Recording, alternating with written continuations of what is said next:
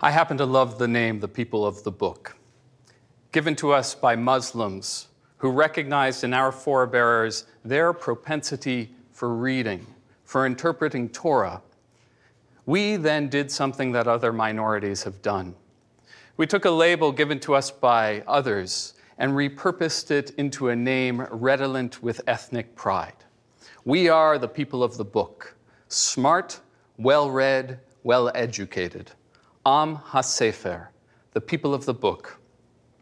It's portable, it's adaptable, most of all it's democratic, offering a way in for anybody. You do not need to have Jewish parents in order to become a Jew. What you do need is to know our book. Am HaSefer, the people of the book, presents a remarkable conception of who we are. To be of a book, to be born from a book, to be not of a land, but of a book. And if we are of a book, our perpetuation, our creativity hinges on a single action, reading. But one of our challenges is that we are the people of a book that many of us do not know how, nor have any inclination to read. Our disengagement with our own book stems in great part from the hesitancy, even the fear, on the part of rabbis, teachers, and parents to delve into the complexity of the origins of Torah and to incorporate into teaching and learning essential facts. Consequently, too many of us were educated in religious schools that felt like separate worlds. We'd live in what I think of as the round world, and then 2, 4, or 6 hours a week, or even more, we'd enter a different world that felt flat, where questions were prized, but the answers often seemed basic, moralistic, unsatisfying. So what I want to offer are 6 guidelines with commentary. After all, this is a Jewish talk. For teaching and learning Torah that have successfully engaged our fellow people of the book with the sacred practice of reading Torah. And I don't even know if I should call them guidelines. I'm thinking better would be free lines or freeways, even permissions. And so what I'm about to say might provoke discomfort in you, which is okay. I mean, not that I want to cause you to be uncomfortable, but I think some of our most important learning happens only after we've struggled through discomfort and incorporated into our thinking new ideas. So here is permission number 1. Let's start teaching Torah in ways that reflect our round world selves. In our religious schools and in our day schools, we continue to perpetuate a multi-generational educational problem that begins something like this.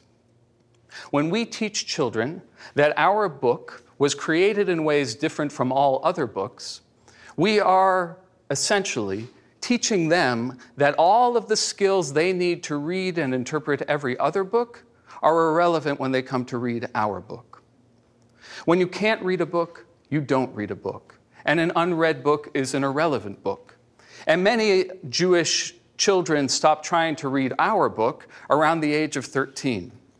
Some of us might pick up our book again in college or thereafter, but by that point, our sophisticated understanding of so many other things dwarfs our ability to read our own book. And so for many of us, when we open up the Torah, it makes us feel once again like children. Which brings me back to what today's greatest scholars of the Bible are teaching about the Torah. Here's number 2. The Torah was not written about us. The Torah was written by other Jews, earlier ones, our ancestors, the ancient Israelites.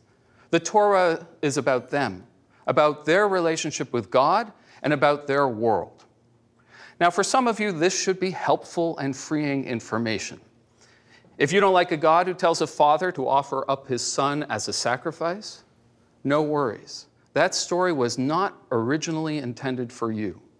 If you don't like some of the laws in the book of Leviticus, do not worry. Those laws were for a different time and a different place. Which brings me to rule number 3. If you read about something in the Torah that can't happen, then it didn't happen. Contrary to what many of us were taught, the Torah does not recount history. Rather, it is an artifact of history, a compendium of laws, memories, metaphors, and myths. Now, in this day and age, the word myth is often used as a synonym for lie. But I want to offer a different definition, one that's more productive and pertinent for all of us. It goes like this. Myths are metaphors told as stories. Myths are true, just not literally so. And if we can read our sacred narratives through this lens, through this definition, we will liberate ourselves from the misguided effort to try and square science with religion. That story of creation that's told in the first chapter of the book of Genesis, it is a carefully constructed myth whose authors wanted to convey messages about the power of God and the centrality, even the supremacy of Shabbat. Myths are true, just not literally so. And perhaps our most powerful myth is that one about a people who left Egypt and journeyed to a mountain and there became bound to a book. Here's 4. Without the Torah, there are no Jews, because the Torah contains the template for Jewish collective memory. Collective memory is our popular way of remembering the past and conveying its lessons. Without a past, we have no present. Without knowing our past, we will have no future. And Jews wonderfully convey our past through the telling and reading of stories. This brings me to number 5, which is a bit more complicated, so please listen carefully. We need to know some of our ancient history in order to refine the lessons of collective memory. Collective memory is pedagogically powerful, but it tends to oversimplify the past. It takes what is messy and makes it neat. And collective memory, like our own memories, is often incorrect. A knowledge of history is a helpful corrective to collective memory. It helps us from getting too big for our britches. Where collective memory conveys that the Torah is unique, history shows us that it was innovated from older forms. And where collective memory insists that we are God's chosen people, archaeologists have shown us that the sacred texts of all ancient religions say pretty much the same thing. History is not the enemy of collective memory, but it refines it, tempers it. And collective memory, so helpfully, enables us to turn our knowledge into action.